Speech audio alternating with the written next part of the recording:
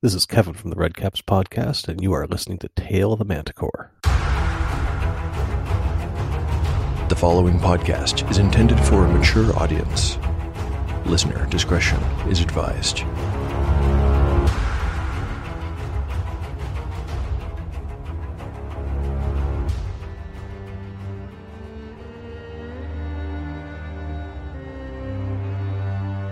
Welcome back to Tale of the Manticore, Season 2.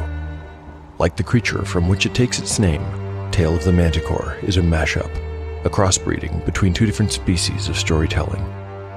Here, you will find the unpredictability of old-school RPG paper and dice games with the storycraft of a dark fantasy novel. No character is sacred, and no character will be spared if the dice decide their fate is at hand. According to lore, the tail of a manticore is barbed with cruel iron spikes. There will be much pain in the days ahead.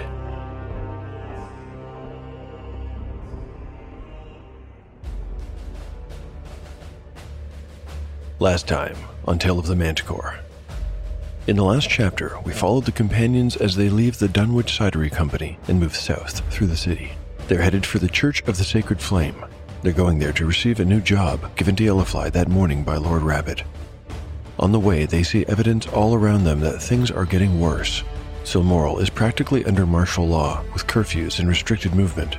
The City Watch has been busy too. In the half hour it takes to reach Siddal's church, the PCs pass a display of executed city folk. They also find an old man cowering in an alley after a random beating. The feeling of oppression is palpable, but luckily, they reach their destination unhindered. In the church's rectory, they speak with Brother Terragrim, not Sister Ernest, as one might expect. He charges them with the retrieval of a relic. This item is nothing less than the sword of, arguably, Camertine's greatest hero of days past. It is the Silverthorn, the sword of Aylward, the paladin who slew King Ventus and himself became ruler. In order to retrieve this relic, the party is assigned a cleric to accompany them. Novice Bazu will carry the holy sword once it is being collected. The companion's job is to protect him while getting there and coming back. The episode closes as the party makes their way to Mirpool with its impressive statue of the Paladin King in front of the church. Also in front of the church is a portly, bald-headed man of the cloth, closing up his trinket stall for the day. Although he smiles and waves, there's something that doesn't feel quite right about him.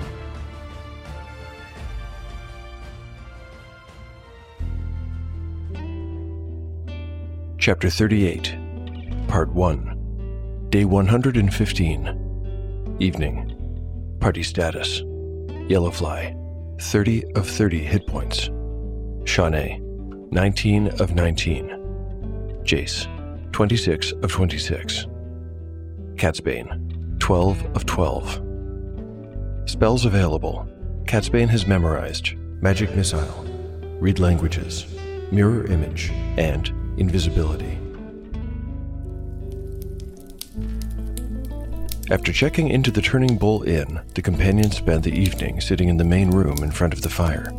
After such a long walk, it felt good to relax and, more than anything else, get warm.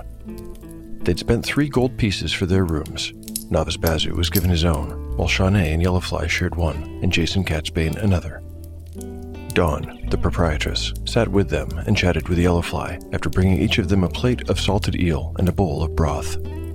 The Turning Bull did not have a proper dining area, and so the companions sat and ate with the bowls on their laps. An hour or so after the companions' arrival, Dawn got up to register a late-arriving guest. It was a farm woman who pulled back her snow-covered hood to reveal a mop of bright red hair and a heavily freckled face. She moved with a pronounced limp and, while trying to navigate past Catsbane to reach the stairs, stumbled against his chair so that the mage was forced to spring up and catch her to prevent her from falling.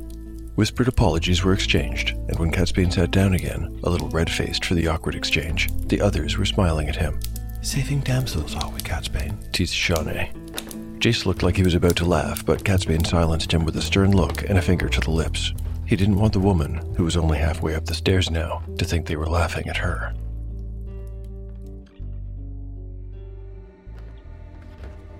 The farm woman left the warm and jovial company behind as she reached the top of the stairs and entered the single hall that bisected the upper floor of the Turning Bull.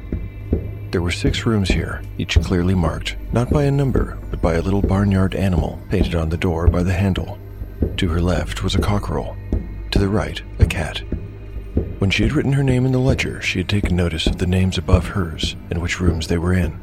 She noted that 2 of the rooms held 2 occupants each, but one of them had a single guest. The cockerel and the cat were both double occupied, so she moved past them up the hall. Here to the left was the sheep, the single occupied room. To the right, the pig, her own room. There were 2 more rooms down the hall, probably a cow and a bull, she guessed. But those rooms were empty and not of any interest to her. She turned and put the iron key into the lock, twisted it and heard a click. Then she opened the door to her room and entered. The moment her door was closed, she relaxed her concentration. Her tightly curled, bright red hair straightened and turned a mousy brown-gray. Her freckles faded, replaced by slightly saggy and wrinkled skin. Her green eyes turned brown. Without the slightest hint of a limp, she strode across the small room. Flinging her small bag to the ground, she laid down heavily on the bed and closed her eyes. She needed to sleep and replenish her energies. Tomorrow she would be up early. It was going to be a busy day.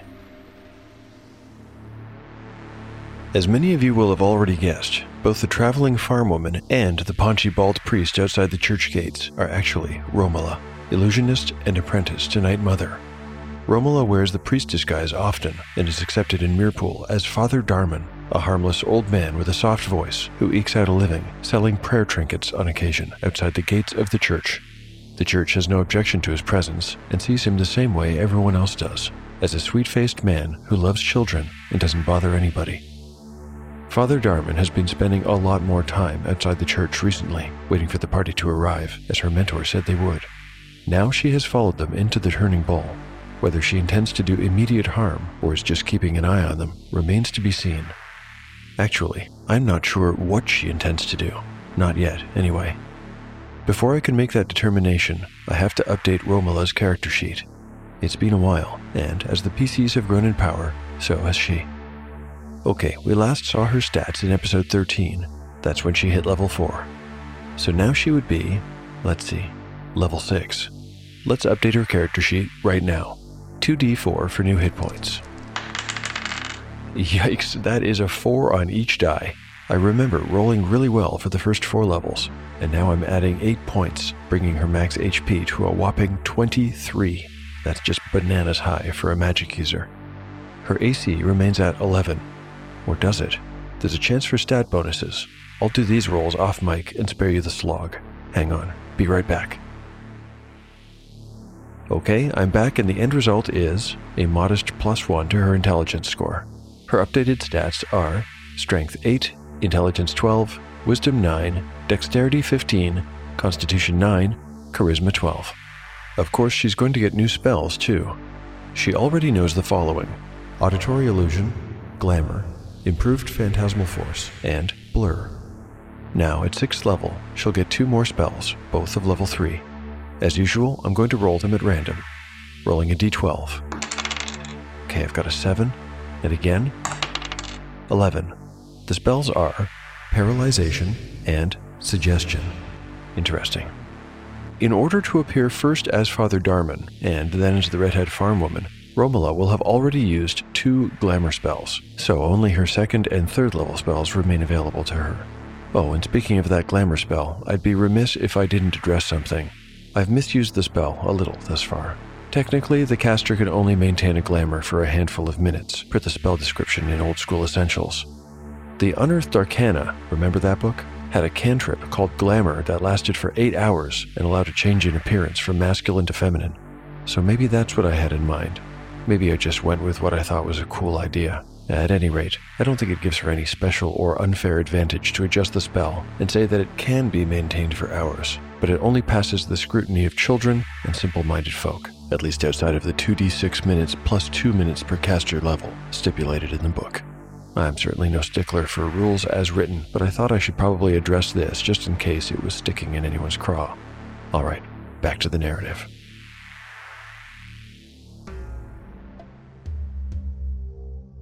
Chapter 38, Part 2A, Day 115, Late Night.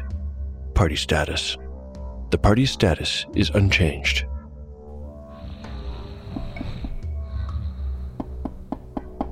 Novice Bazu took a few minutes to wake up to the sound and open the door.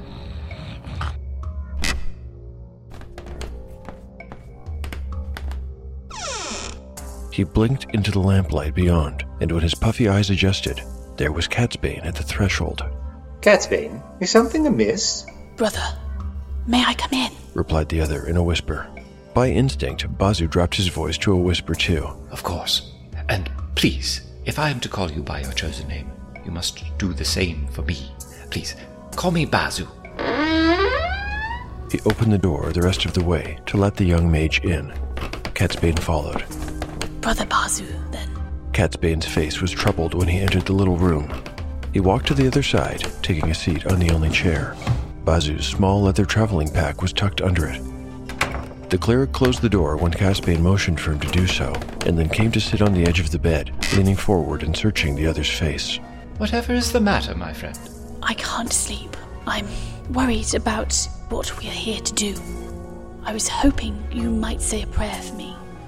Bazu, though surprised by their request, readily agreed, and improvised a lengthy prayer over their mission. So let it be, he concluded after a few minutes.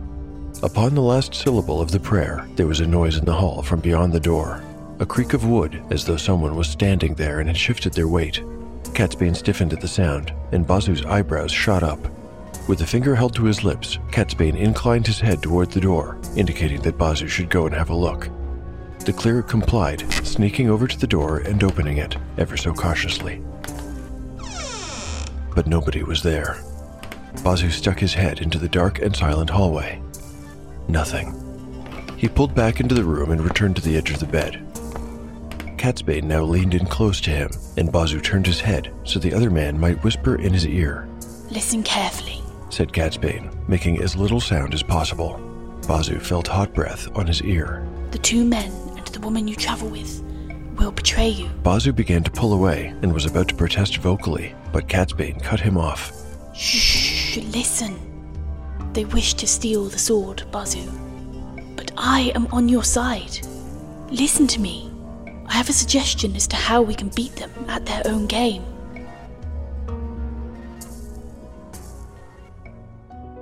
Wander Middle-earth in the Lore of the Rings podcast, where we wander the world of J.R.R. Tolkien. In the Lore of the Rings podcast, we explore the inspiring tales and rich mythology of Tolkien's Lord of the Rings Legendarium, and connect it to the movies and the new Rings of Power series. Available on Apple Podcasts, Spotify, Google Podcasts, and more. You'll find a new lore-packed episode every Thursday. Come wander and not be lost with the Lore of the Rings podcast. Chapter 38, Part 2B, Day 115, Late Night. Party Status. The party status is unchanged.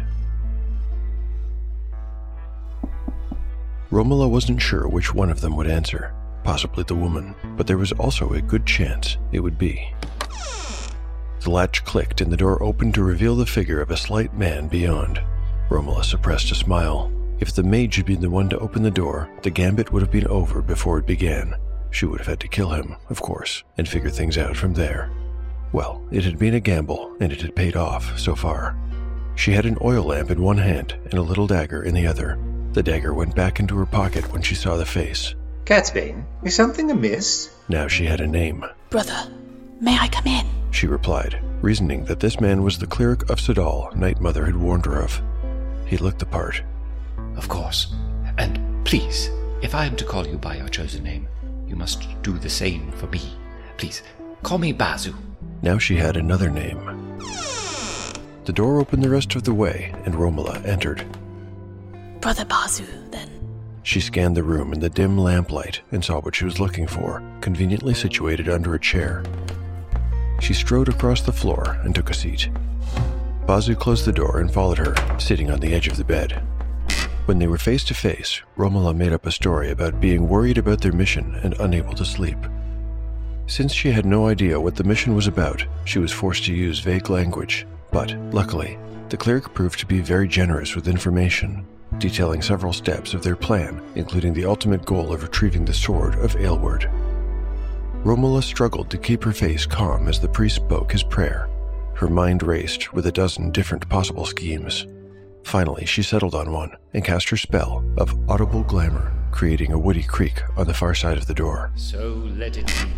When Bazu got up to investigate, she slipped a tiny bag containing a charm, a sawyer's thumb, into the cleric's leather bag. By the time he returned, she had worked out the rest of her story. She pulled him close to whisper in his ear. Listen carefully. The 2 men and the woman you travel with will betray you. They wish to steal the sword, Bazu. But I am on your side. Listen to me. I have a suggestion as to how we can beat them at their own game.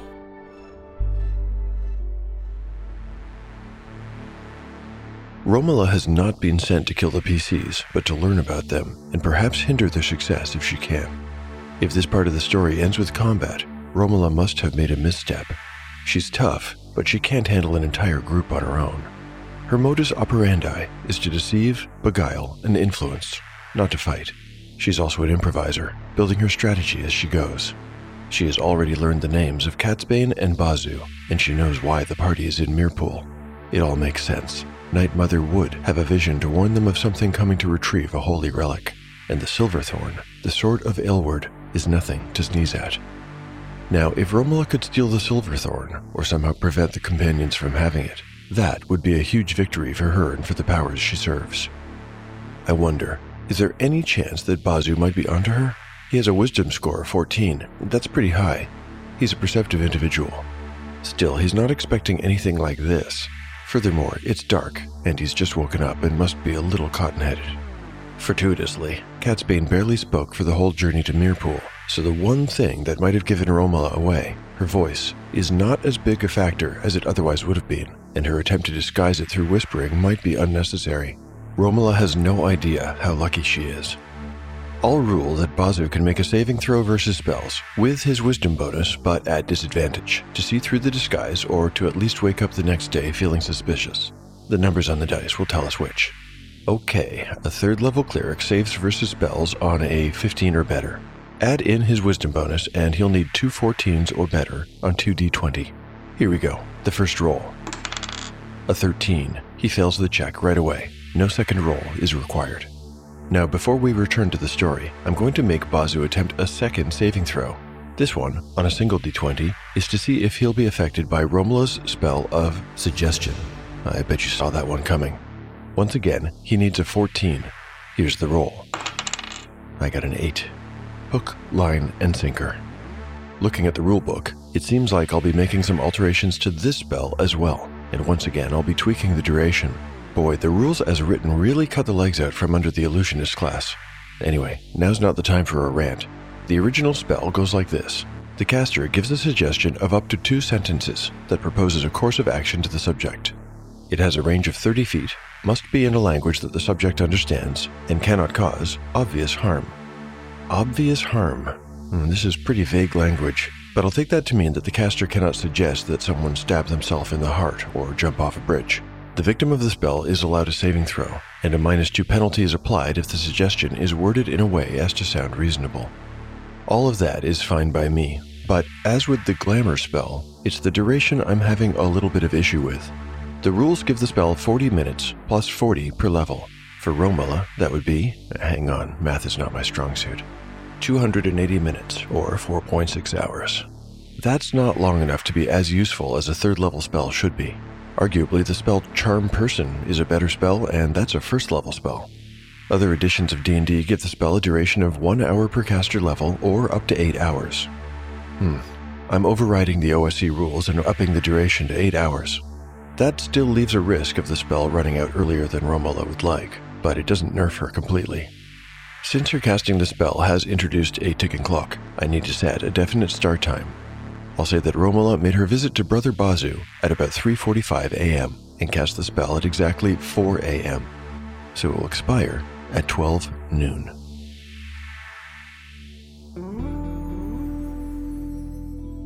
Chapter 38, Part 3, Day 116, 8 o'clock a.m. 4 hours remain on the suggestion spell. Party status. The party status is unchanged. Catsbane met the others at breakfast, looking a little better than he had the day before. He smiled at Dawn and complimented her on the comfort of her beds as she handed him a bowl of pottage and a bread rusk, something that was common fare in Mirpool, but a novelty to Silmarillions. To Bazu and the others, he said little more than a whispered good morning.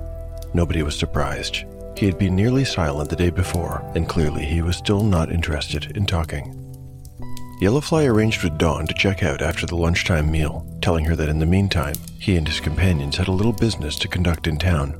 He gave her no details, and she asked for none. When everyone had finished their breakfast, they got up, dusted the rusk crumbs off their laps, and made ready to leave.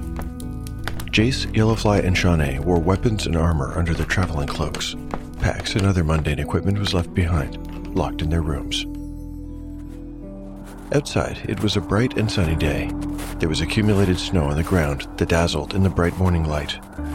The inn was not far from the town square and the church, and they covered the distance after a few minutes' walk. They passed by the statue of Aylward and approached the church gates. The priest who had been there the evening before with his cart full of trinkets was not present. As there was no service this morning, the gates were locked. Bazu rang a bell to summon a cleric from within. While they waited, they had time to admire the temple from the outside. It was a circular building made of dark stone. Lower-level windows were slits only, giving the place the appearance of a watchtower up to a height of about 15 feet.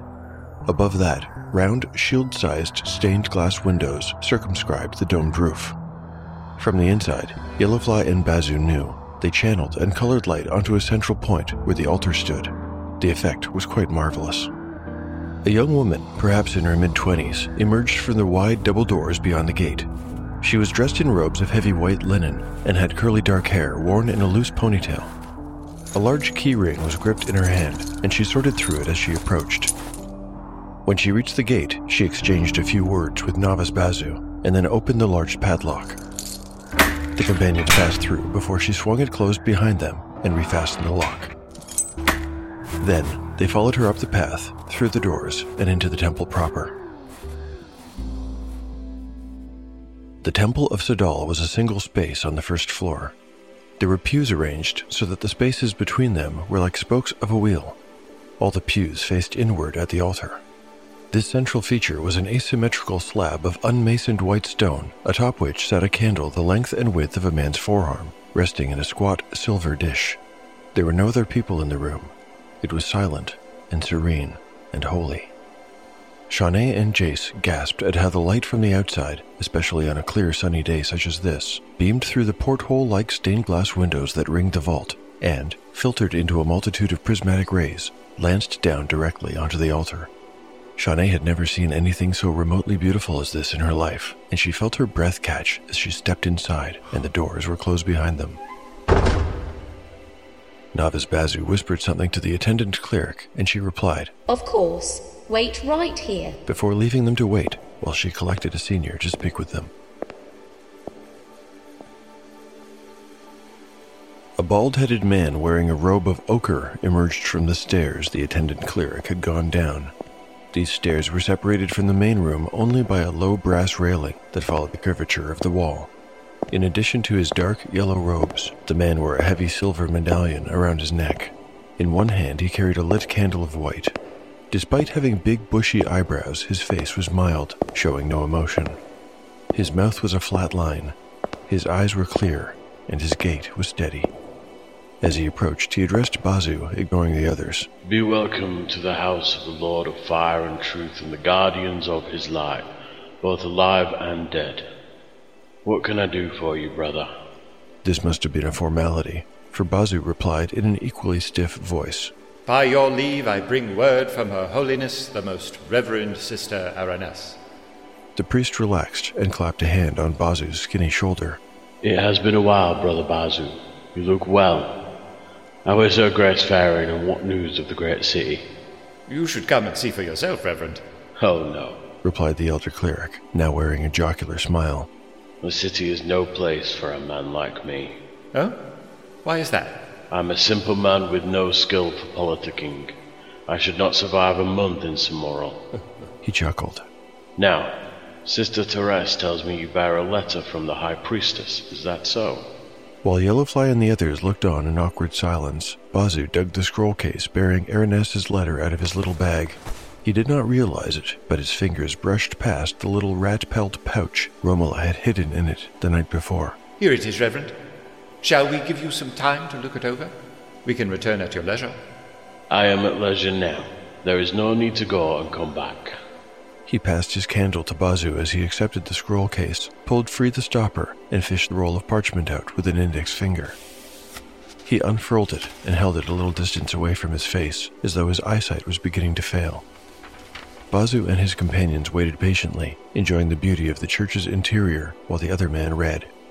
The elder cleric's bushy eyebrows began to rise when he was halfway through, and continued to rise until he had finished.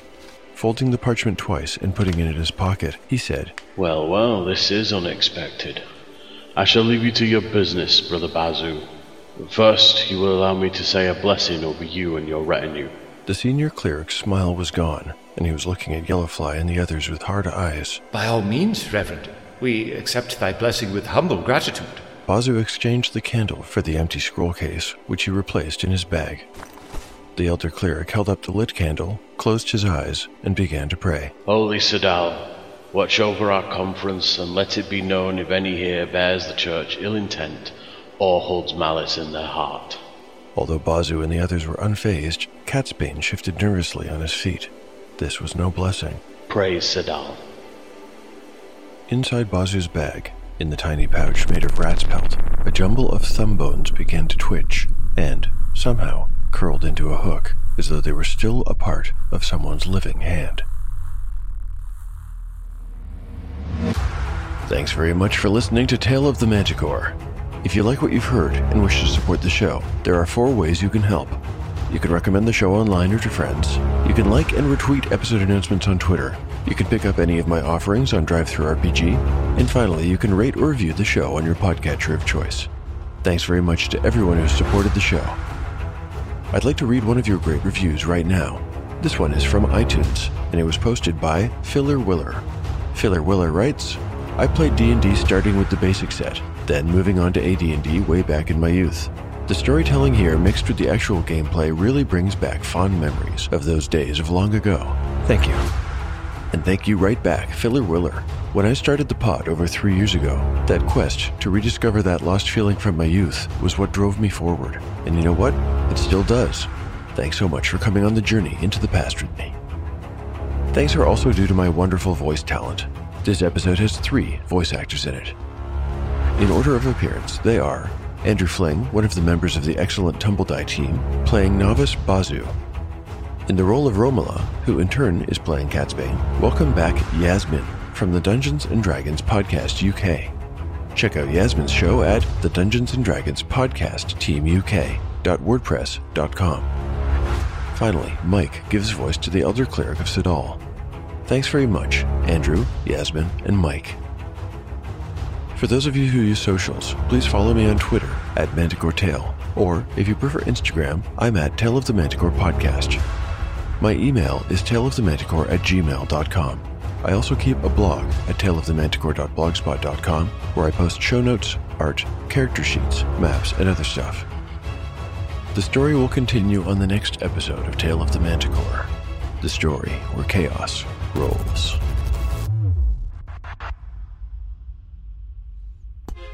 Dungeon Dads is a podcast of 4 dads. John, Tim, Sam, And me, Tom, playing an epic game of D&D. But it's really a story of 3 mismatched heroes. Jonas Silverwind, a highborn wizard. I am going to cast Mage Armor. Abel Rockbrother, a wayward cleric. Tempest, will you please, in your infinite wisdom, help me to kill these men? And Filnir Omajira, a warlock who's made a pact with a higher power. I owe it my life. I guess you had to be there. Come for the epic adventure.